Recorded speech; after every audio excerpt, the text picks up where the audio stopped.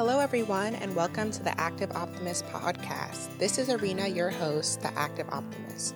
With everything I do, I want you to believe that you don't have to be depressed forever. I truly believe that depression is the ultimate cry for help, not for happiness, but for connection back to ourselves and what truly matters. I'm here each week to support you, bring community, and give you daily actions to address the social, psychological, and biological causes of depression so that you can step into the life you know you're meant to lead. I'm so glad you're here. Let's dive in. Hello, everyone. Welcome to this week's podcast episode. Irina, if you're new and if you're returning, thank you so much for returning from the bottom of my heart, and I love you. So in this week's episode, we will be talking about insecurity and depression. So insecurity, obviously, it can come in many, many forms and can, touch different parts of our lives depending on the individual. So I know this is a very individual thing, but I just wanted to talk about it based on my experience and just how insecurity is like a real thing. And it's not shameful to have an insecurity because I think I know everyone has it, or the people I know. If someone doesn't have one, please reach out to me because you can come on the podcast and we'll spill your secrets. But if you're like the rest of us mere mortals, I think everyone has insecurities. So I don't think it's something that we should be ashamed about. And sometimes it's okay to have that. And it doesn't mean that it's a place where, you have to work on yourself. This is based on my experience. As I always say, I'm not a therapist. I'm not licensed. I'm just a girl who likes talking about her mental health, talking about depression, and talking about all things that are intertwined in that, which is more or less life in and of itself. So this week we'll be talking about insecurity, depression, the relationship between that. We will be talking about the Cinderella story, which we'll just go over why we are all insecure, especially as girls, and especially as human beings around our physical appearance. And then last but not least, I'll be just sharing a little bit about how to feel more confident and raise your self-worth. So without further ado, let's dive into the episode. So as you've known through my story with depression, after I got through the worst of it, I realized that a lot of my depression came out of having low self-worth. Self-worth surrounding myself, family, about being lovable, around being worth living for or living with, and just understanding that I am a worthy, amazing person as my own, no matter what happens, no matter what other people are going through, no matter what other people decide. And a lot of things actually aren't really actually connected to your self-worth at all. It's more a perception, a self-perception, a subjective perception of yourself that you yourself determine. And when I was really depressed, I had this feeling that I was really dependent on external things to be living a life worth living. And this is what gets to self-worth. So as I said before, self-worth is subjective and it's determined by ourselves through the lens that we see ourselves. So self-worth is how we subconsciously value ourselves and what we believe ourselves to be deserving of. It is how we view our concept of self and is completely subjective and malleable, which is good for us because we can actually change the way we perceive ourselves and what we are worthy and deserving of so that it reflects a higher self that is less depressed, has a real purpose in life, is worthy of love, and is worthy of giving love to other people because they are a human being. And self-worth is really based on societal beliefs taught through family, our friends, our culture, the media, on what is right versus wrong, good versus bad, or what we should do, act, think, look like in order to fit in.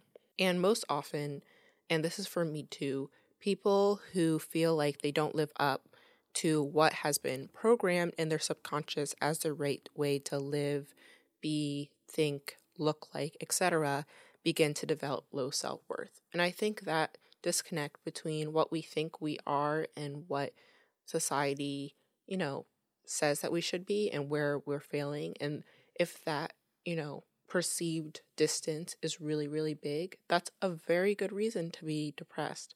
And it's a very good place and a breeding ground where we get insecurities, where we get, proof that we are not worthy or that we are worthless or we're hopeless and helpless, and that we are stuck in this cycle and in this place that is so far removed from what our society tells us.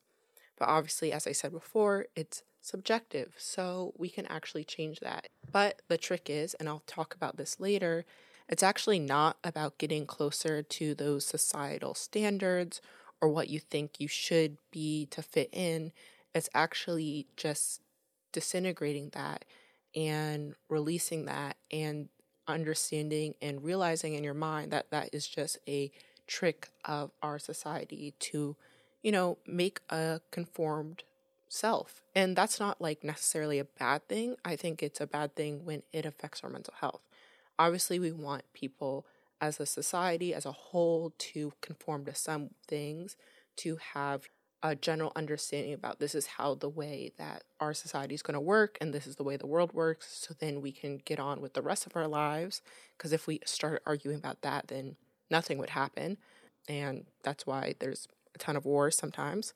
But when it starts to affect us in our mental health and with things that make us feel insecure, that make us feel worthless, that make us feel hopeless, then that is when we should start questioning if these societal beliefs, if these societal standards are serving us. Some will be serving us because they're keeping our society together, but some won't be serving us because they're detrimental to our sense of self-worth, our mental health, and maybe contributing to depression or extending your depressive episodes.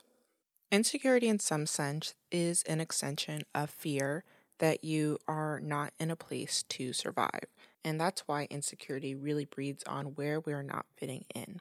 Whether it be your body, that you're not fitting in because you're ugly, because your stomach pokes out, or you're too tall, you're too short, you have weird feet, etc.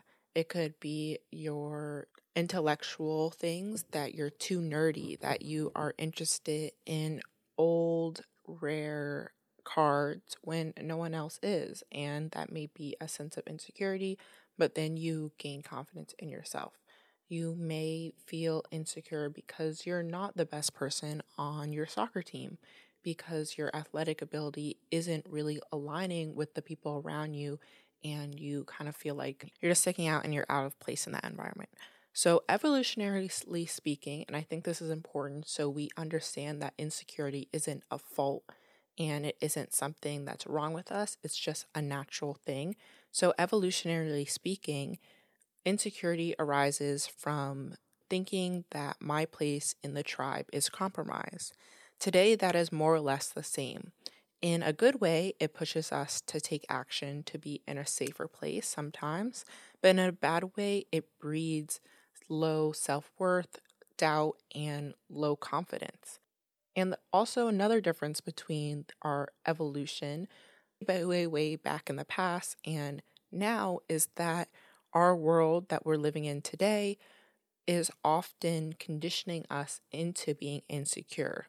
Yes, this may be, my utopian idea of the prehistoric man that didn't have to worry about looks, status, character flaws, etc., as much as we are bred to do.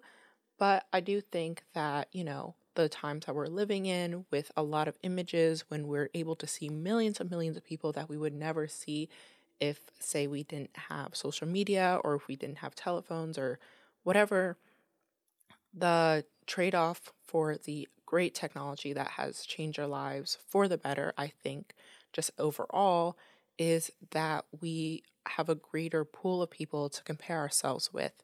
And I think a greater consolidation of what is more or less standard or what is ideal.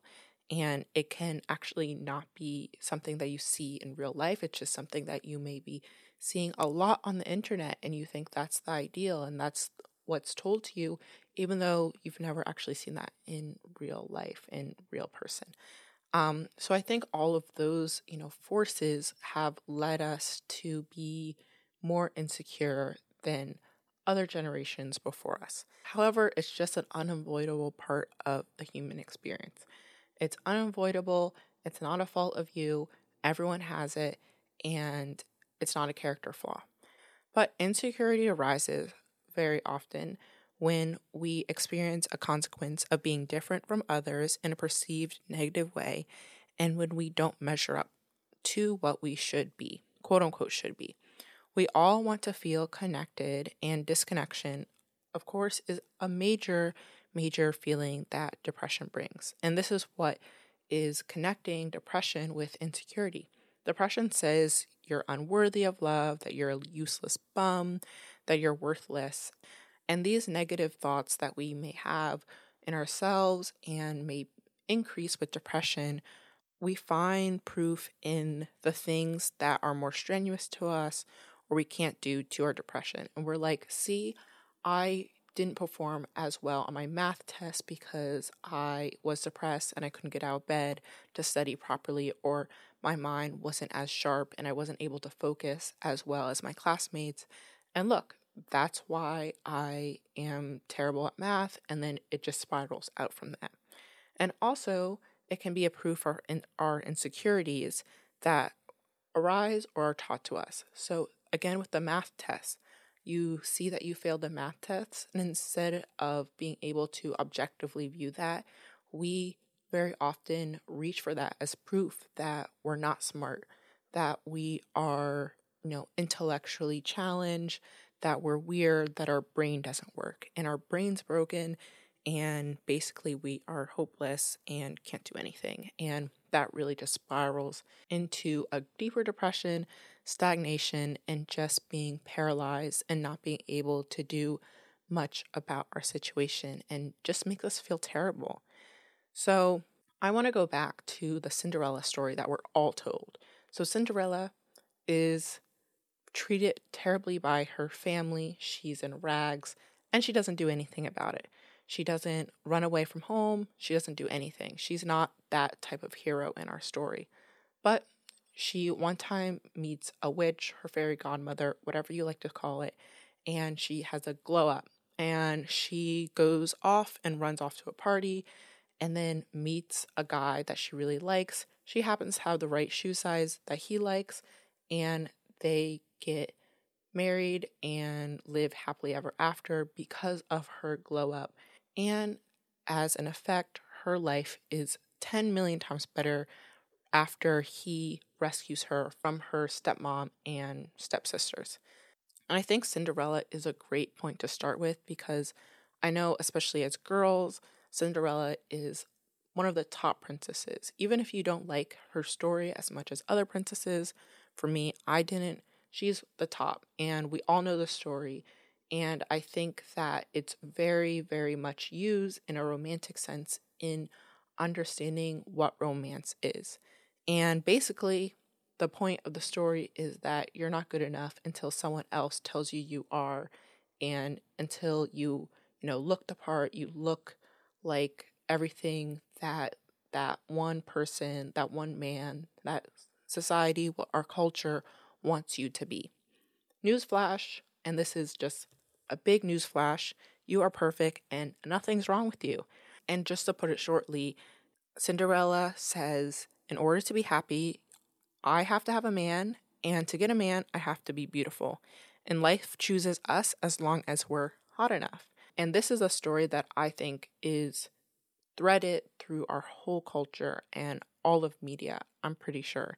And it basically teaches us that self-worth is dictated by our looks. And our looks seem to be correlated with things like success, and why this connects to the whole self, even if you're, not concerned with your looks, your appearance, or you don't place a lot of value on that, or if you're a guy and you feel like this doesn't pertain to you. Looks in our society are correlated with having success, being competent, being healthy, and being happy. And that's the key. So what they all say about looks, if you're hot, you'll be happy. If you're hot, you'll be successful. If you're beautiful, you're competent. If you are gorgeous, you're healthy and you are wanted at the end of the day. And even though, yes, like obviously success, obviously your competency, obviously your happiness isn't correlated with what your body physically looks like, we are trained to think that it does. And it reinforces the scrutiny about body image. And I think it breeds dissatisfaction or unhappiness in not meeting the standard. It tries to make you feel unhappy, unfortunately. And just with body image, and I think this really, drills the point home, while those suffering with depression tend to perceive themselves as less physically attractive, they often retain the ability to be quite objective about the attractiveness of others. So you can see others and you'll be like, he's attractive, they're not attractive, she's not attractive, he's more attractive than her, ... But with your own self, you're unable to see that objectively, and you're more likely to feel very, very unattractive and perceive yourself as physically less than others, and by extension, less successful, less happy, less competent, less healthy. But because you are able to see other people objectively, this means that those struggling with depression or poor body image do not have a global distortion of body image. So there's nothing wrong with your eyes or your brain.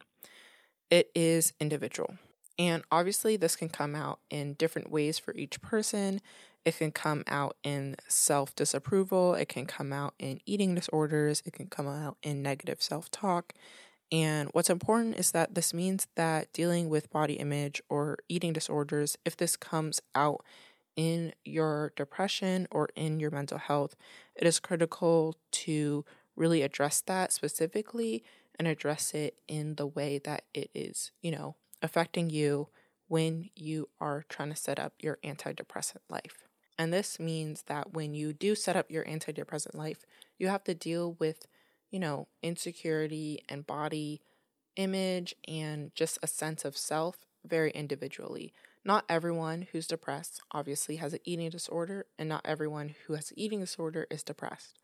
And not everyone who has self-confidence issues is depressed, and not everyone who's depressed has self-confidence issues.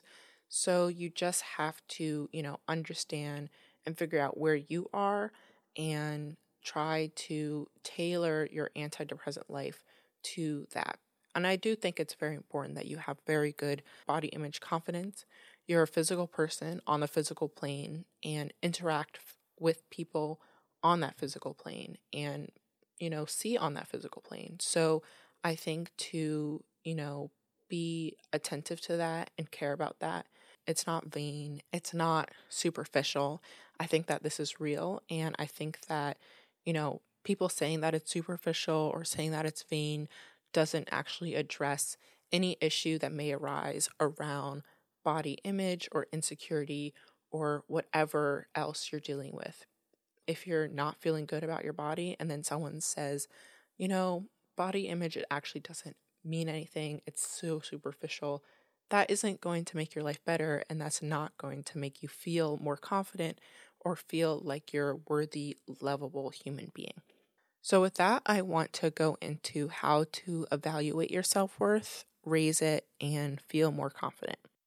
So I have 3 questions that I think are a great starting point in understanding our self-worth and what our self-worth is right now. Is it low? Is it high? Is it medium? And it's your job to really rate yourself and see where you want to go. And hopefully this will reveal where you can put your focus on to have the highest turn in rewards and have, the biggest growth in your self-confidence and self-security journey. So I do encourage you to get a pen and paper, journal, or something, or just write these questions down and then go back to it. And that will also be part of our action of the week. So the first question is, where are you today? So look at the people in your life and you will be reflected by them. As they say, you are the sum or average of the 5 people that you hang around most. So ask yourself, are these people confident, authentic, supportive, or do they make you feel small and exhausted? Are they treating you well, or are they treating you as a second thought? Do they have things that you want to attract in your life, or are you wanting to attract things in your life that they actually don't have and don't want to attract? Are your visions for the future aligned? I think these are really important because if you're surrounded by people that are confident, that are self-assured, even if you don't feel confident and self-assured, they are reflecting that you are going in that direction and that's what you want in your life. And it just brings the good energy and the good vibes to your life so that you're surrounded by it and to support you in your journey to becoming more confident and less insecure. And just a disclaimer, you are not attracting any oppression or abuse. And obviously, if you're experiencing any of that, please seek help. And it's really not a reflection of you at all. But if there are relationships in your life that aren't abusive, that aren't oppressive, that may be a reflection of where you're going or what you think of yourself as, or where you want to be. And it may be a supportive environment or it may not be a supportive environment. The second question is, how are you reacting to others? Where are you hiding shame or inadequacy? So this is important because so many of the times our insecurities show up by our judgment of others. We often project our insecurities on other people. So are you judgmental of others? And if so, what areas in their life are you judgmental of? Can you take a compliment? So very often, if someone gives us a compliment, say, "You're so smart," and we are unable to take it, it's because we don't believe that we are smart. And oftentimes we think the total opposite. And we're like, no, no, no, no, no, no. You got the wrong person. I am a total dummy, airhead. Don't even call me smart. You are mistaken. And have you projected your stuff onto others or gaslit them in that process? And these are places where your low self-worth may be coming out in a way that we don't know or that we have yet to acknowledge. And the last question is, are you easily triggered or feel dissatisfied? And where does this happen? Where are you feeling small, unimportant, and undeserving? Settling is a low marker of self-worth, and dissatisfaction is often a sign that we have to move on. So settling is when we believe we're not worthy of something better than we truly deserve, whether it's a job, whether it's a college, whether it's school, whether it's a relationship, whatever it is, whether it's material possessions. Settling is when we believe we are not worthy of something better, so we, stay with what is safe and what we think we are worthy of, even if our potential extends beyond that. So with these 3 questions, hopefully this will reveal where our work begins.